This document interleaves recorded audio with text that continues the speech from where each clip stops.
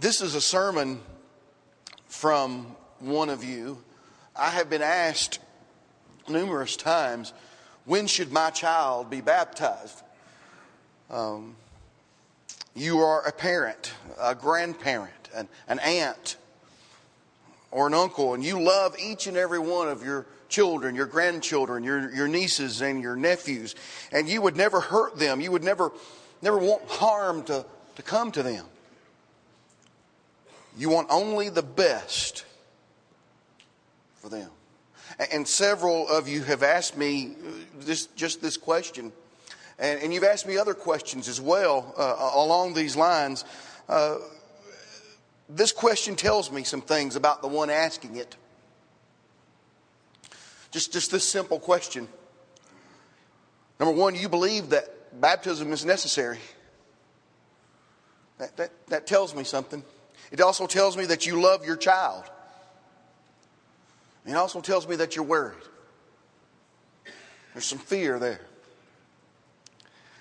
No matter the age of your child, this was the actual question. Are your children hell-bound? If Jesus Christ came back right now, would your child go to hell? Now, we must be brave enough to ask the question, and if we're brave enough to ask the question, we must be brave enough to hear the answer.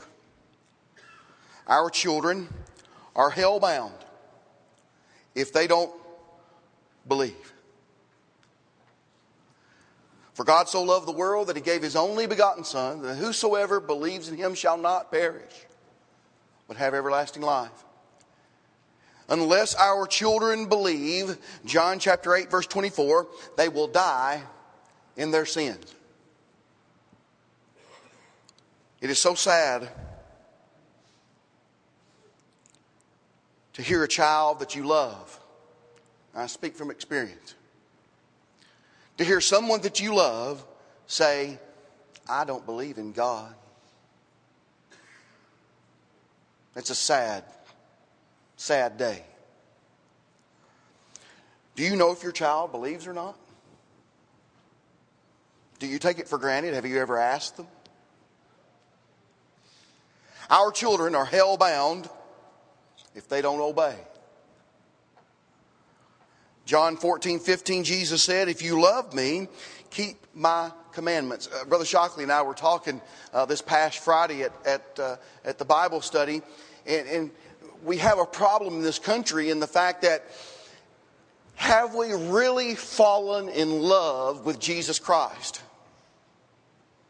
Have we taught our children to fall in love with Jesus Christ? Or are they just going through the motions, kind of like mom and dad are going through the motions? Do they have a corrupted view of love, so corrupted that they won't obey?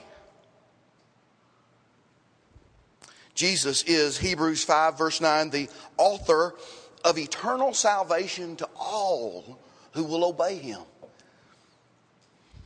Do you know if your child has obeyed?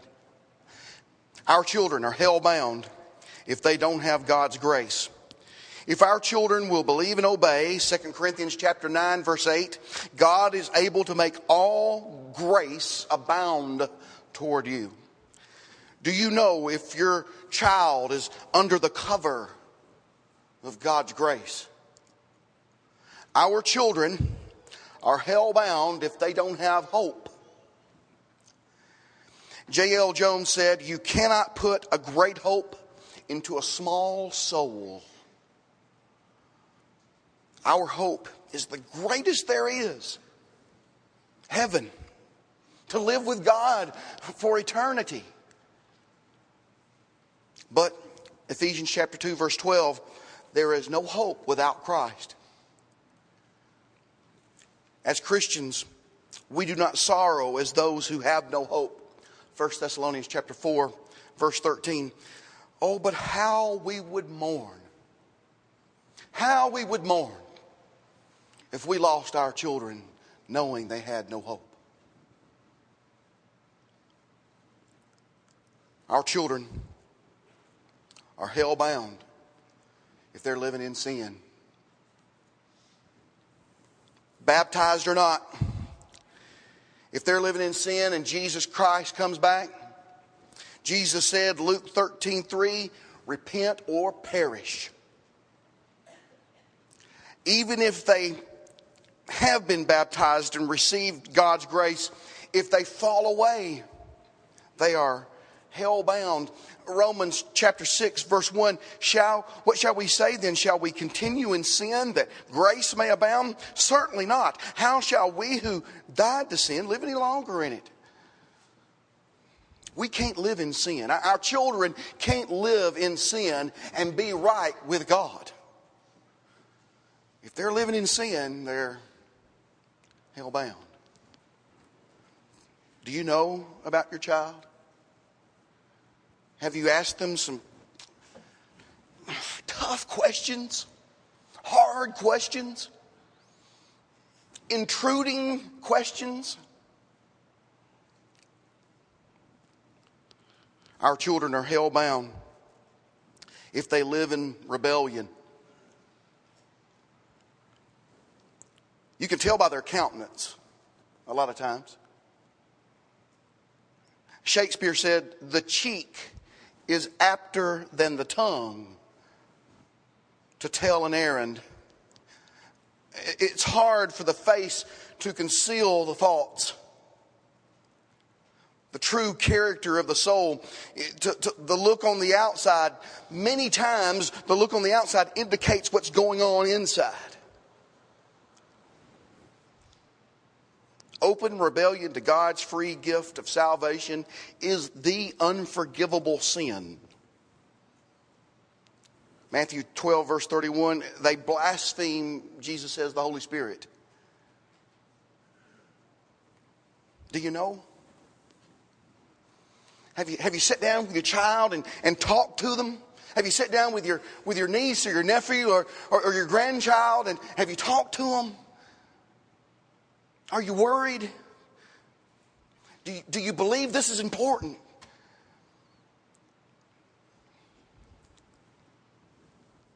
Our children are hell-bound if we don't tell them and we don't show them.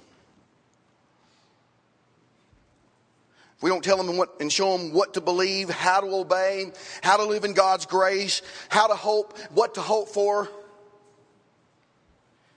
it will be very hard for our children not to live in sin and open rebellion if we don't teach them and we don't show them. We have a great opportunity as leaders of our homes, as friends and family members. It's hard if we live in sin and open rebellion to teach and show our children.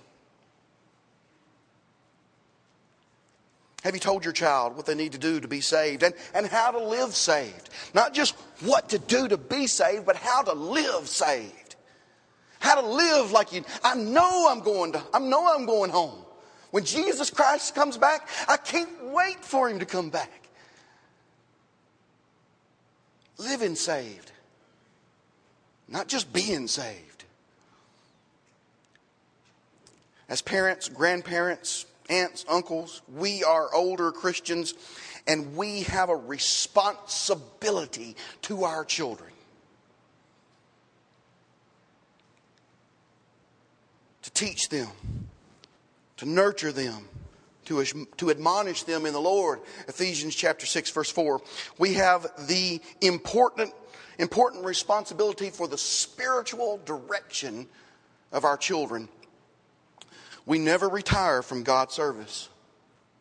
You may retire from your job. You may work X amount of years and draw a pension from your job, but you never retire from God's work. No matter how old you are. We are to be faithful in our home, on vacation, until death. Revelation chapter 2 verse 10. As older brothers and sisters, we must be moral examples and help train our young people, Titus chapter 2, verses 2 through 5. We have a vested interest as a part of the body of Christ to make sure our children have the best opportunity. They may not have everything they want, but at least we're given an opportunity to obey and live with God and have the greatest gift that we could ever imagine for them. Salvation, eternal life. We've got to make sure that our children have the best opportunity to work out, Philippians chapter 2, verse 12, their own salvation with fear and trembling. For some of us with younger children, the thought is tossed around that a child must wait until the age of accountability. The age of accountability to be baptized, to be saved. The words here, age of accountability, they're not in the Bible. It's not there. It's nowhere in Scripture. You can't find it. But it's become the catch-all term for a true biblical principle. Maybe we just need to change the terminology. What is the age? When is the time?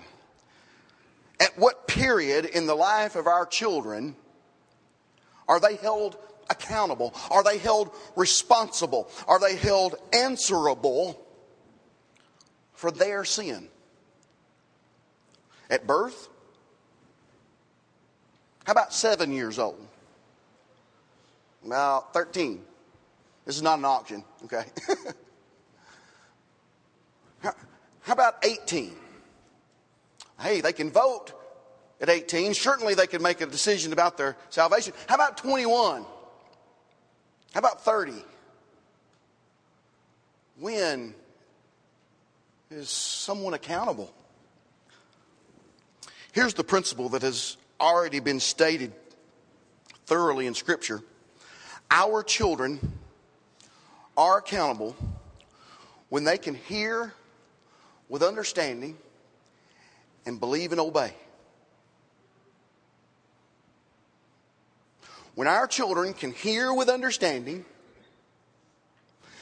believe, and obey, then they're ready for baptism. Some denominations baptize babies because they believe that sin was inherited through Adam and successive generations. If we don't baptize our babies, will they go to hell? First, do our babies sin? Answer a question with a question. Do our babies sin? Jesus compared the innocence of children in Matthew chapter 18, verse 3.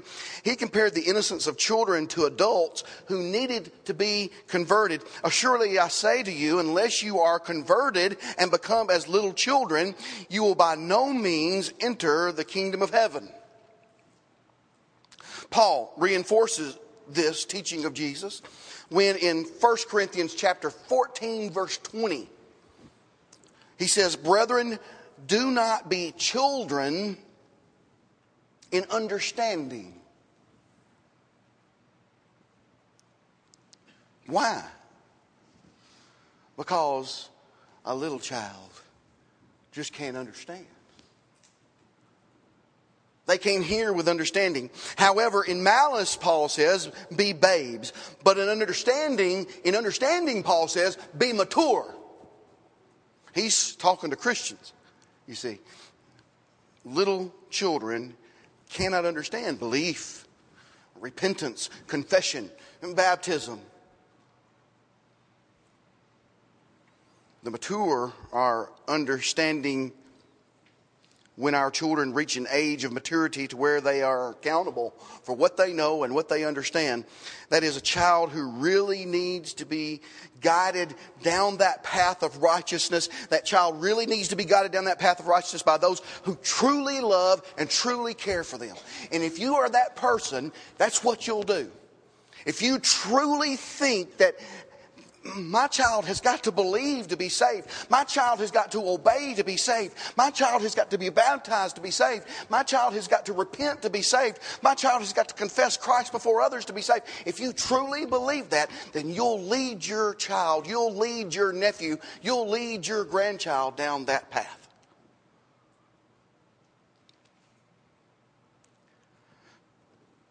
According to Jesus, babies are safe. So if we've got the safe, that leaves the saved and the lost, doesn't it? What is your child? Do you know? Do you know? What is your child? Young people, I'm speaking to the young people right now. Do you understand what a sinner is?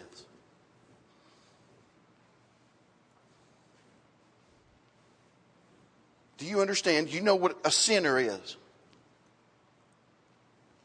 A sinner is someone who is lost and without hope. Ephesians chapter 2, verse 12. Do you know what the gospel is? I'm speaking to the children now. Do you children, do you know what the gospel is? The gospel must be obeyed. Have you ever heard the gospel? Do you know what I mean when I say that? 1 Corinthians chapter 15, verses 1 through 4. You must obey the gospel, the death, the burial, the resurrection of Jesus Christ.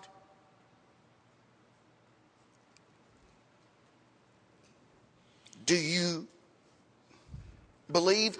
Do you understand what I mean when I say believe? Do you understand what I mean when I say that you've got to have faith? Do you understand the difference between faith and belief? Do you understand that faith is a noun and belief is an action verb? Do you understand? Do you know what I mean? Do you know what I'm talking about when I say that? These are questions that I've asked young people. When their parents have asked me, the young person has come up to them and they've said, I want to be baptized, Mama. And the parent, ask the questions. Find out for sure. Have they heard with understanding? Do they understand what's going on? Do they truly believe? Can they truly repent? Do they understand what it means to confess? Do they understand what baptism will do for them? Do they understand how to live as a Christian? Not just become a Christian, but how to live as a Christian. These are hard questions. They are. I know. I've had the conversations. They are tough. How can a baby repent? Luke 13:3. Unless you repent, you'll perish. Jesus' words. How can a little baby do that? How can a baby confess with their mouth and be saved? They can't. It's a prerequisite to salvation. You just don't get in the water and get wet and say, I'm saved.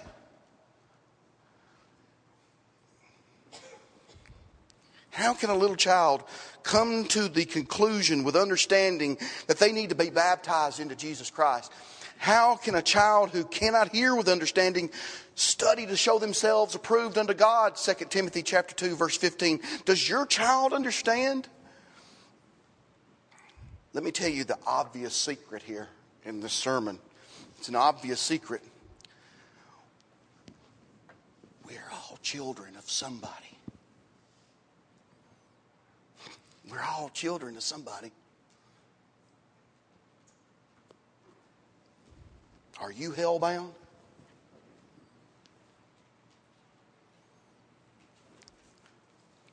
We are if we don't believe. We are if we don't obey. We are hell-bound if we don't have grace, if we don't have hope, if we live in sin and open rebellion. We're hell-bound. as children of God, we have a responsibility not only to our own children, but to ourselves to work out our own salvation with fear and trembling.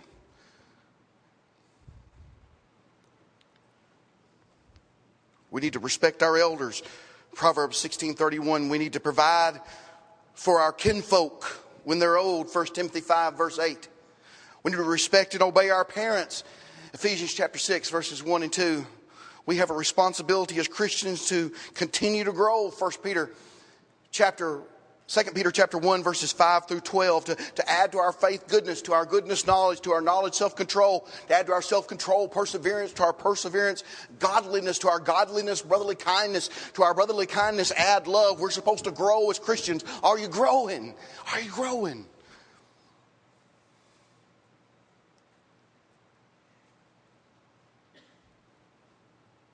We represent Christ when we go out these doors.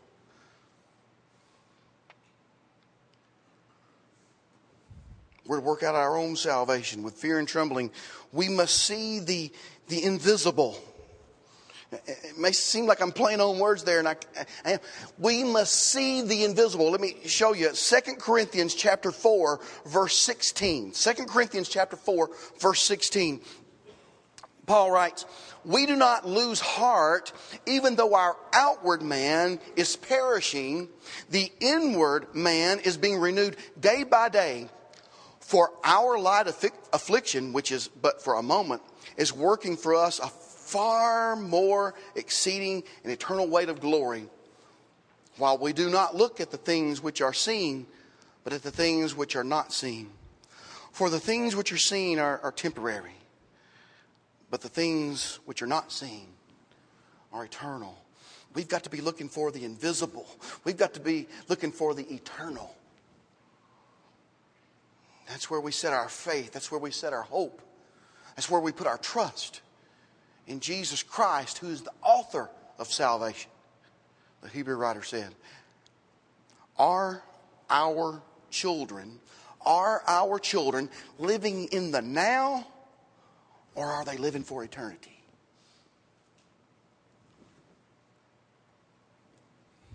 The story is told of a violent storm that raged along the seacoast. The villagers, they couldn't remember a more violent storm than what they were going through. And all of the fishing boats, all of the village's fishing boats were out at sea. All the wives and the children and the townsfolk, they went to the dock. And they waited along the shore. Even in this violent rainstorm, they waited by the shore, hoping to see a glimpse of the boats coming in. And they did. Finally, someone said, off in the distance, they saw the ships coming in. And they started to come in slowly. And boy, the waves were tossing. But when they got into the safety of the harbor, the waves weren't so bad. The last boat was coming in. Last boat. Last boat was coming in, and it looked like they were going to make it because they were in earshot of the dock, and all of a sudden this violent wave swamped the boat, and all hands were lost. All hands were lost. The crowd cried. So close to safety. Many souls in this audience are in this same condition. So close to safety, so close to salvation. But if Jesus Christ came back right now, answer the question, you'd be lost, wouldn't you?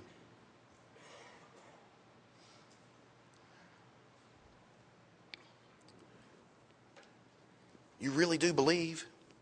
You really want to obey? You really want to have hope? You're tired of sin. You want to be a rebel no more. You stand at the door. You know, John chapter 10, verse 9, that if you enter through Jesus, if you enter through the door, you'll be saved. Jesus, Revelation chapter 3, verse 20, he stands at the door and knocks. Do you hear Him knocking? Do you hear Him knocking? He's knocking on the door of your heart. You know you need Jesus. You know that He can save you. You're in the dark. You're groping for the light. Acts 17 verse 27. Though He is not far from any of us. It's not a question to you anymore, is it? It's a fact. It's a fact. It's proven in this sermon this evening. You know you're hell-bound. Friend, 2 Corinthians chapter 6 verse 2. Behold, now is the accepted time. Behold, now is the day of salvation. You don't have to wonder anymore. You don't ever have to ask the questions anymore. You can know for a fact that if Jesus Christ came back right now, you would not be hell-bound. You would be heaven-bound. Come unto me, all ye that labor, and I will give you rest. Matthew 11:28. Matthew 25, verse 10. They that were ready went in with Him, and the door was shut. They that were ready went in with Him, and the door was shut. I don't want the door to be shut on you tonight. Do I almost persuade you today? Do I almost persuade you? Or will you leave wholly, totally lost and hell-bound? This congregation does not want that for you this evening. We provided this time for you to be baptized, for you to be saved, for you to repent and come back to the church. If you've left, come right now as together we stand and sing.